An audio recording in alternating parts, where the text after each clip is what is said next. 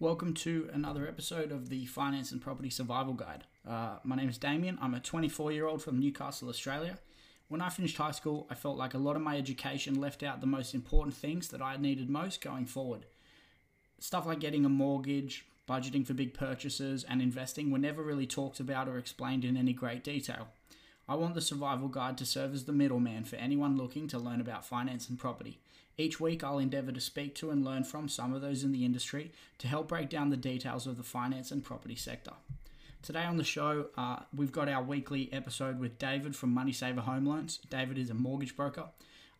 We're endeavouring to do a weekly chat, breaking down the latest news in the finance and property world, and trying to break it down in a way that makes sense to people that don't know a lot about property, who are trying to broaden their horizons and extend their knowledge out in this sort of industry. We spoke about a few things. One in particular was NAB, one of the big four banks, taking over and buying out a smaller lender, which is sort of a big deal for the banks. We talked about fixed rates when it comes to getting a home loan and a few other things here and there. So without further ado, enjoy the episode. First one you wanted to talk about, and it's not something I'm super familiar with, and the implications of it might be something you can sort of explain to the listeners. So if you want to start with it, it's the NAB purchase that's just taken place. Yeah, so there's a bank called 86400, which is like an online bank but operates through brokers. They've been around, I think, it wouldn't even be 2 years, I don't think. Might be 18 months. And their proposition is that they're cheap, they're quick, they don't... they won't lend to anyone. They don't lend to self-employed. You've got to be actually working like as an employee, and they don't lend above 80% loan value ratio. So they're quite limited in their offering, but they're very cheap, and they've made pretty good headway. Most of the aggregators use them. So on Thursday, I think it was, or Friday this week, NAB announced that they'd made an offer to buy them 100%. with a view to merging them, I suppose you'd call the word, with UBank, which is NAB's online bank. So just like you can go to the shop and there's Heinz baked beans and No Name baked beans, and they're often made in the same factory, just got a different label. Quite a lot of banks have, there's a loan called Edge that a lot of aggregators offer, Advantage. It's owned by NAB. There's loans like Alpha, which is actually owned by Adelaide Bank. So, just like Lexus is owned by Toyota. There's a lot of brand differentiation. So, NAB is saying they're going to, they think 86400 can help them push their UBank brand. I think there's a couple of ways this could go. One could be that they just wanted to take 86400 out and will merge them into UBank, never to be seen again. The other option is they might use 86400 to bring UBank's offering into the broker channel. So we're not too sure which way it's going to go yet.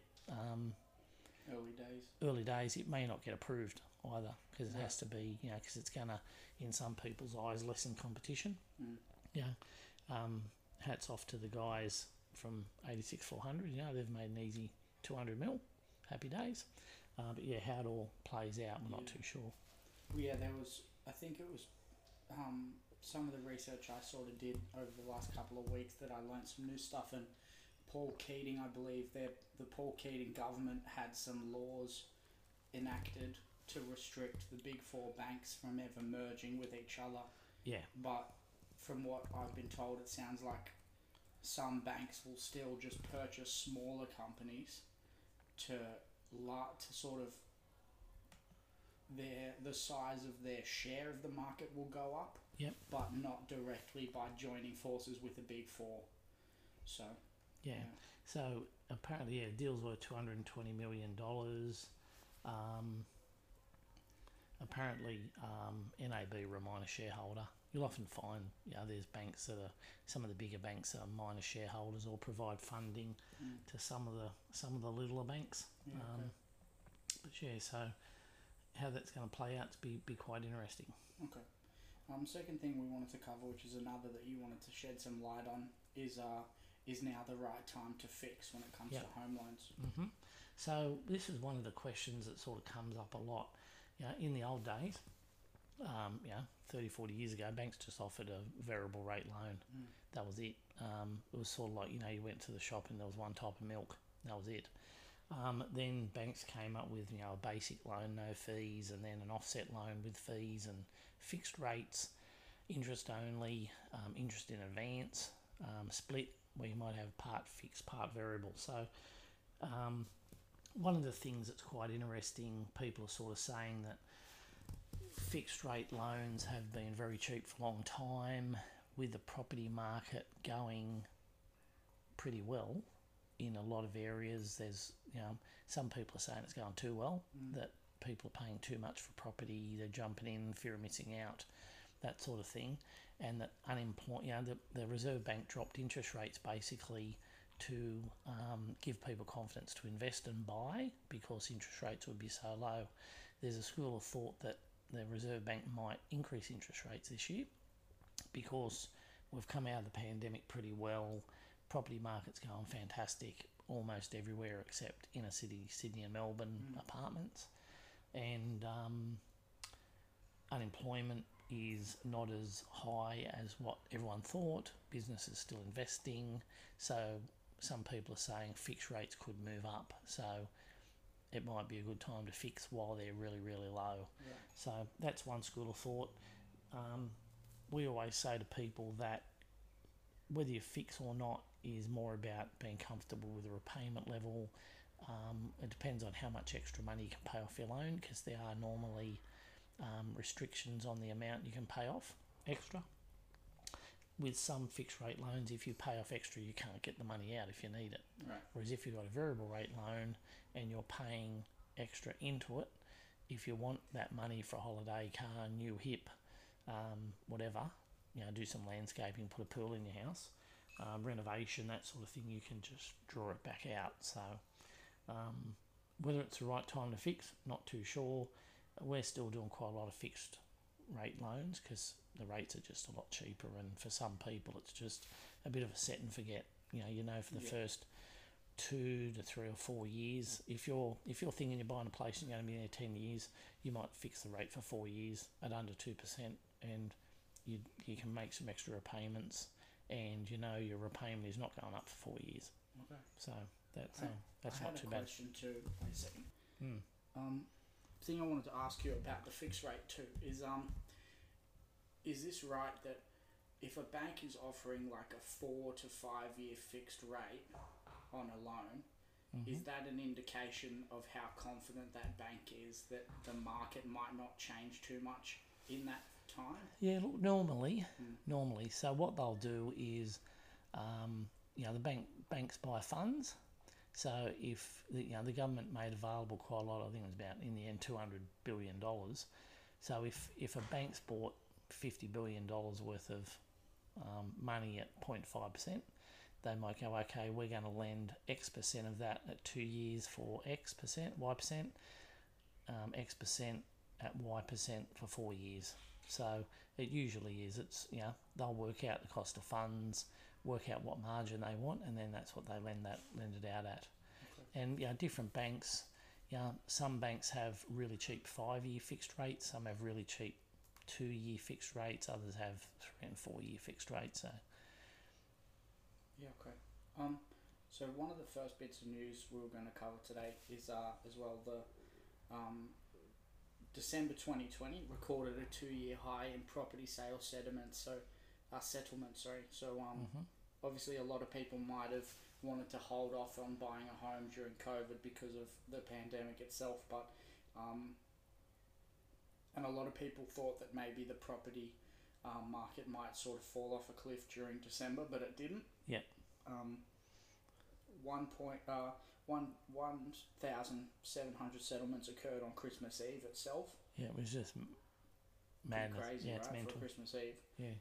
Most notably, from this article as well, in November, Victoria witnessed a 43% month-on-month increase in property sale settlements. So yeah. I guess it's just an indication of how successful the market's going. Yeah, so the markets, there's a lot of positive sentiment, and we sort of know from shares and property that when people are favourable towards something, a lot of people do it, and it's a bit of a herd mentality. 79,000 settlements in December is amazing.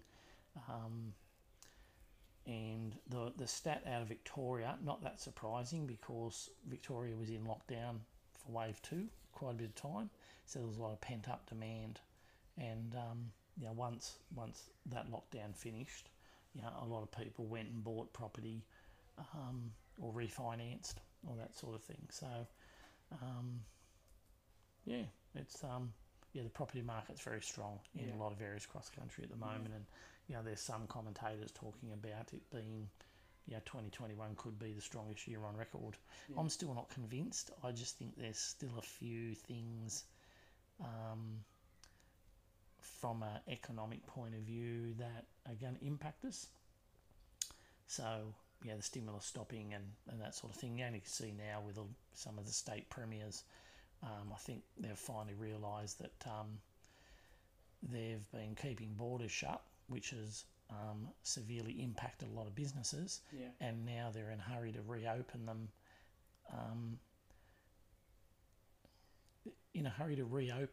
When in the past they've kept them shut under the same circumstances, because in 2 months' time those businesses are not going to be supported by JobKeeper. And I think we talked probably a couple of months ago, and I said I thought that one of the only ways they'd get any sanity around border closures was to stop JobKeeper, because if you're a state premier, you can just shut your border, and if there's a business impacted, the business just gets supported by JobKeeper and government and federal government stimulus. Right. Now they've realised that's stopping, and they're opening the borders quickly, and then now screaming saying the federal government should prop them up. So I think it's going to be quite an interesting time. There's one of the things with JobKeeper I found interesting as well is quite a few companies are giving it back. So they've realised they got it, they didn't probably need it, but they didn't know at the time they applied they didn't need it, because everyone thought the economy was going to fall off a cliff. So now they're giving it back. I think Toyota have given money back, and a few other companies have given money back. So and quite interesting. Sort of to continue on with the sort of the good indication of how the property market's going for now, at least. CoreLogic had a market review they released. There was a 44% increase in auction volumes over the 3 months to December. Over 20,000 homes were taken to auction across the combined capital cities in that time, which was up from 14,000 over the September quarter. So again, it might not go great forever, but it went okay. Yeah, that's the thing. When there's lots of auctions, that's usually meaning it's a seller's market. So there's more seagulls than there are chips, and the agents say to the client, "Let's go to auction, let's build up, let's get a lot of people interested," so they bid against each other. But at the moment, if you're going to auction without using a buyer's agent or a professional to bid for you, you may end up paying too much. And I think we listened to a podcast with Kate Bakos on Real Estate Talk, talking about your auction strategy. If you go on auction, find that podcast and have a listen to it, because you need to work out what price you're prepared to pay and what's your walk-away price, so you don't get caught in there. We've been auctions where a couple have been arguing in front of the crowd because they've reached their limit, but one of them's decided no, they really want that property. So it's not something you want to do. A couple of years ago, we were at auctions, and we were the only people there. There was the auctioneer, the vendor, and us. That was it, and the real estate agent. That sort of shows how the market's turned, which has taken a lot of people, including me, by surprise. One of the other things about the auction stats, the stats are maybe a bit misleading, because during the September quarter, some areas of the country were locked down and you couldn't have an auction. So you might have had a virtual auction, but now the December quarter, there was a lot more auctions available to happen, so the figures could be a bit skewed. But at the moment, most of the stuff we're seeing for people, even in areas, we've got clients who are buying in areas where they never have auctions and now having auctions. Like 2-3 years ago, you would never have seen an auction in Dubbo. Never, ever. Warrnambool, never ever. Now there's auctions there because there's so much demand. Yeah. So just be careful. Okay. According to, this is another piece of news from the week that from realestate.com.au, the average number of days on site for properties that sold in December 2020 was 44 days compared to 51 days in 2019, the same month. Yep. Again, I guess it's just showing that it's a seller's market, like you're saying, the more seagulls than there are chips sort of metaphor. The shortest days on site on average in December was for the ACT, and the longest days on site was Queensland, coming last in that. Yeah, it's interesting.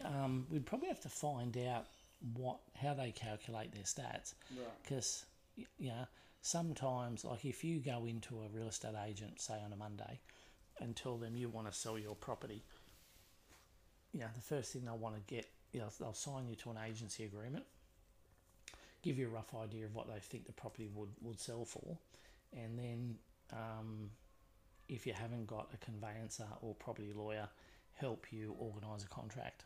That might take, say, 4 or 5 days. But while that's happening, they're probably talking to some of their people, some of the people on their database, and saying, look, we do have something coming up that meets your criteria and meets your budget, so we'll let you know when we can let you know it's available. And they'll be talking to the local buyers agents and the national buyers agents about it.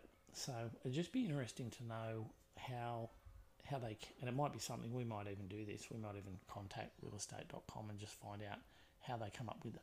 Like when do they calculate the start and the finish? Right. Is the finish at settlement, or is the finish at exchange, or is it when they notify that the property's been sold? Yeah. Because if it's on settlement, one of the things that's happening at the moment is lenders' time frames have just blown right out. Yeah. As you've seen the stats previously, things up. The number of 17,000 properties selling on one day, settling on one day, and however many 79,000 settling in December. There's a lot more activity, and things that used to take banks 1 to 2 weeks are now taking some banks 4 to 5 weeks. Because they've we were talking to one of the banks during the week about a client. The assessor rang us up to tell us that the loan had been sent up for formal approval, and I just said, what's the ETA on that? Thinking it was going to be like 3 or 4 days, and they said, it could be up to 10 business days, just to get a supervisor to tick it off for what I think is a pretty low risk plain vanilla loan. There's nothing. Strong clients, not a very high loan value ratio. So, just be interesting to know, and we might do that just to find out how they actually calculate their stats. But the thing about days on market is a good indicator of how strong a market is. The other ones are vacancy rates, because that encourages investors to come into the market. And if there's people buying to live in a property and people are buying to rent a property, that's more buyers. So. Interesting. Shortest days on the market in the ACT is not surprising. It's a very strong market there because it's basically pandemic proof, which we've talked about before. Yeah. And I did think it was interesting about Queensland because there's a lot of I don't think there's much stock at all on the Sunshine Coast, around Noosa, Maroochydore, Mooloolaba, those sorts of places. Lots of people moving up there. Right. People moving north of Brisbane, between. We've got clients at Marumba Downs, and you can't buy any property up there around Redcliffe and those sorts of places. So, quite interesting. Well, to sort of continue on the trend of Canberra going well, house and unit rents in Canberra had a yearly increase of 3.4 and 3.1% respectively. So the average house rent was $600 a week, and the average unit rent was $495. The news coming through from this statistic was that, again, there's a lot of public government jobs Yeah. in Canberra. So there was sort of minor job losses experienced there compared to other cities. Yeah. Because Yeah. of how much of it revolves around government jobs. Yeah, and there's a lot of people moving there. I'm not sure if there's still a public sector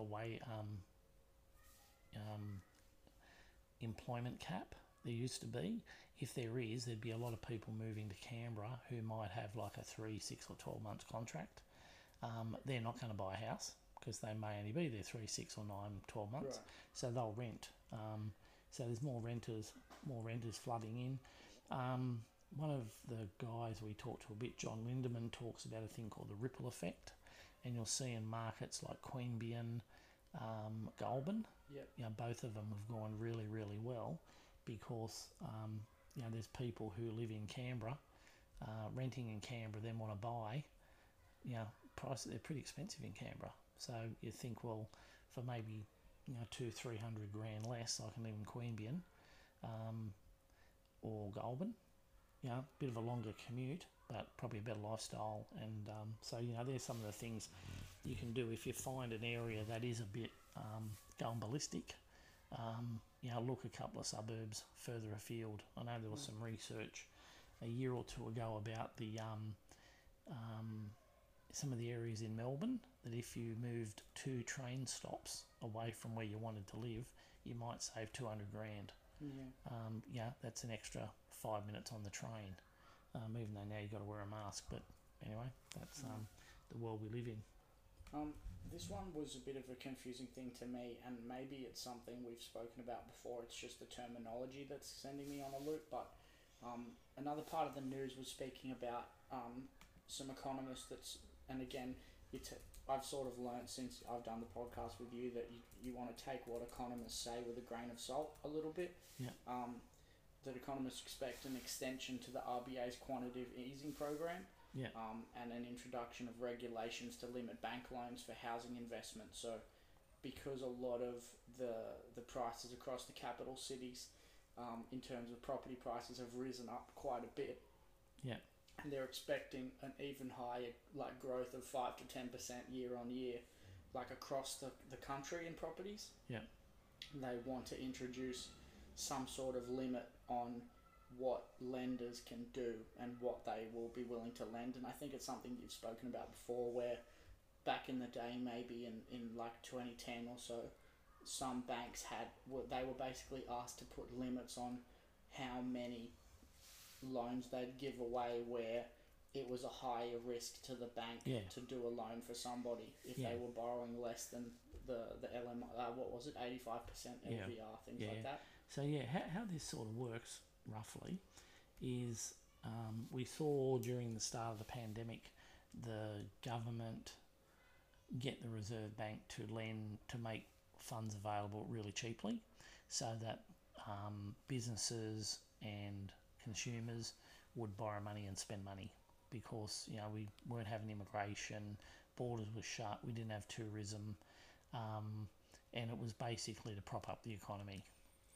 Now, what they're worried about is that might be fueling property price inflation, and because we're, part of the reason we're having a bit of a bull run on the property market at the moment, a couple of reasons. One is there's not enough stock around. There's not enough people selling houses. Right. Before we went into COVID, there was a bit of an undersupply of rental properties in a lot of places, so this is just fueling that.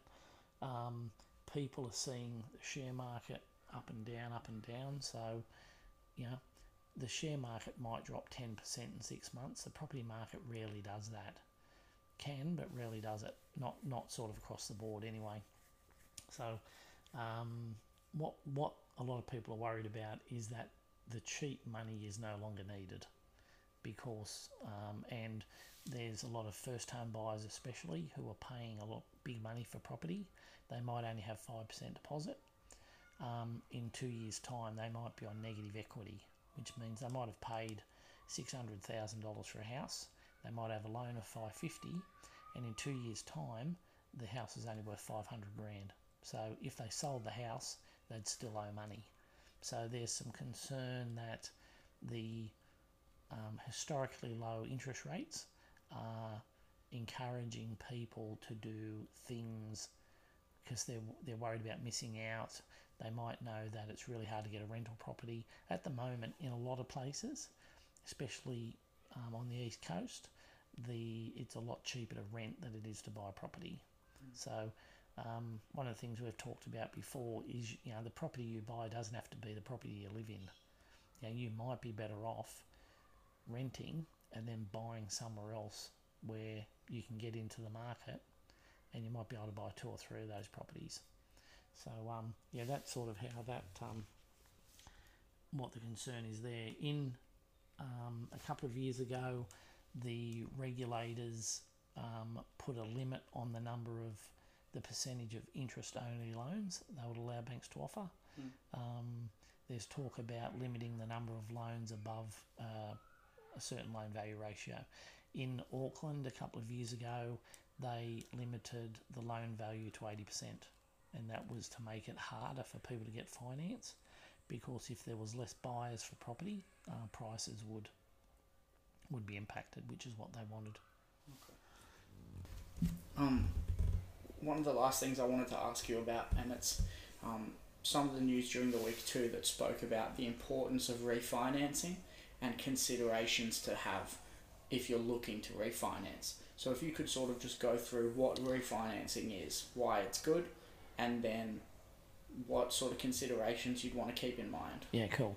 So what we find at the moment is how lending sort of works is people get a loan, they might go to their bank or broker, and over a period of time, interest rates might, say that in the last year interest rates have dropped quite a bit, but what banks have done, a lot of the time the interest rates drop for new borrowers. So you might be an existing customer of any bank, and when you got your loan, you might have been, the going rate might have been 3.5% to 3.8%.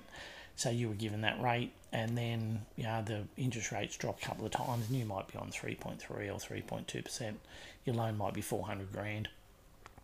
So you think, happy days, that's not too bad, I remember, my oldies whinge about paying 17%, and some people paid 8% and that sort of thing. So 3.2, 3.4 is not too bad. But then, the thing is, if you were a new bank to that customer, your rate would be mid-2s, maybe low-2s, and if you sign up for a couple of years, maybe under 2%, could be 1.98 or 1.89%. So what we say to people is, if you've got a loan, $400,000, and it's 1% too expensive, that's $4,000 a year in interest you're paying extra, which is $80 a week, which is quite a lot of money. And that's $80 a week out of after-tax dollars, because you go to work, you pay your tax, you have your super deducted, and then from the money left over, you make your mortgage repayments. So what we often do with customers is get them to contact their current bank and see whether that bank will give them a better deal. So sometimes the bank will, sometimes the bank won't. So what we then do is we ask the clients to get that in writing, and then we will look at what options we've got to move the customer to a cheaper loan to save them money. Ideally, you don't want to increase the loan term or reduce your repayments, because you want to use that extra cash to pay your loan down quicker, build equity, increase your wealth. If you've got higher interest debt, credit cards, car loans, personal loans, you might reduce your repayments and use that extra to pay those loans out. You might even refinance those loans out to get rid of them and have 2 new loans, one which is the one that took care of the higher interest credit cards and car loans, which you pay down quick. But the last thing you want to do is put debt onto your home loan over 25 years. It just costs you too much money. Interestingly, there is a bit of pain with it. It's like leaving a partner. It's like leaving one banking relationship, go to another one. There'll be new things to set up. There'll be valuations. There'll be, they'll ask you lots of questions. You need to provide pay slips and loan statements and your credit report and that sort of thing. So, the whole process can take anywhere between 1 and 2 months or so. Just depends on which bank you go to. Also gives the opportunity to maybe, if you want to update your property, do some landscaping, put a pool in, new bathroom, update the bathroom, kitchen, new flooring, paint, that sort of stuff. You can put that money into improving the value of your property, which is a good thing. One of the other things, banks have basically realised that when they're getting new customers, they can either get a new customer who's new to banking, or they can get a customer who's an existing customer of another bank. So they've already got a house, they've already got a loan, they're already making repayments on time. So the bank goes, they're a pretty good risk. And in order for us to encourage them to move from their current bank, a lot of banks have refinance cashbacks. So they actually give you cash to come over. Yeah. Some banks are offering up, if the loan value is under 80%, they'll give you $4,000 come over. Now, those banks have very tragic turnaround times. You're looking at probably at least a month before your loan gets approved, and then they've got to settle the loan. The other thing is that, and it's the reason why we ask clients to talk to their existing bank first. Once you've agreed to go to the new bank, that new bank contacts your current bank. Your current bank will then ring you and try and keep you. We always cut to the chase and get you to do that first. So when your bank rings you and says, we can offer you 2.4%, you can go back and say, well, look, I did ask you this a couple of months back and you offered to drop it to 3%. So I'm leaving because you're only offering me this better rate now when you could have done that before and you didn't. So that's why we say to people, talk to your existing bank first, see what they can do to give you a better rate. Every year we talk to our clients' banks about the rate they're on and whether they can do any better. And over the last couple of weeks, we've saved one couple $2,500, another guy nearly $1,000 just in repayments, just in interest. So that's one of the reasons we say you use a broker, because a broker will proactively make sure you're on the best deal going forward. Whereas when you're a customer of them, quite often, it's very rare that your bank rings you up and says, hi Merv and Mary, you've been such great customers, we want to drop your interest rate. Very rarely they do that. Okay. So that's sort of how it works. But with refinancing, factor in, it's a 1 to 2 month process, and but it's worth doing. Okay. Or worth considering anyway. Was there anything else you wanted to cover before we ended the podcast for today? Well, not really. I just think be careful if you're buying property at the moment. There's not a lot of stock around. People are paying a lot of money for property, and if there is a correction, which I think there has to be eventually, you could find that you've paid more than what the property is worth. Worse still, maybe more than what your loan is. So if you did have to sell that property, it could be you end up with a debt and no property. So just be very careful. We give our clients who are looking at property some help with like RP data reports and a bit of intel on what's happening and what places have sold for, so they can make an informed decision.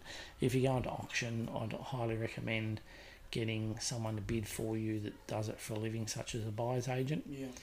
But just be careful, and it's really the banks are very keen to get good borrowers. So if you're a good borrower, use that to your advantage. If you've got any issues, get them sorted first. You don't go to the bank with a low credit score or with issues on your credit file. You get them fixed first. So it's about getting dressed up nicely before you go to the ball. Yeah, okay. If they wanted to get in contact, how would they go about that? Money Saver Home Loans on Facebook or .com.au, moneysaverhomeloans.com.au.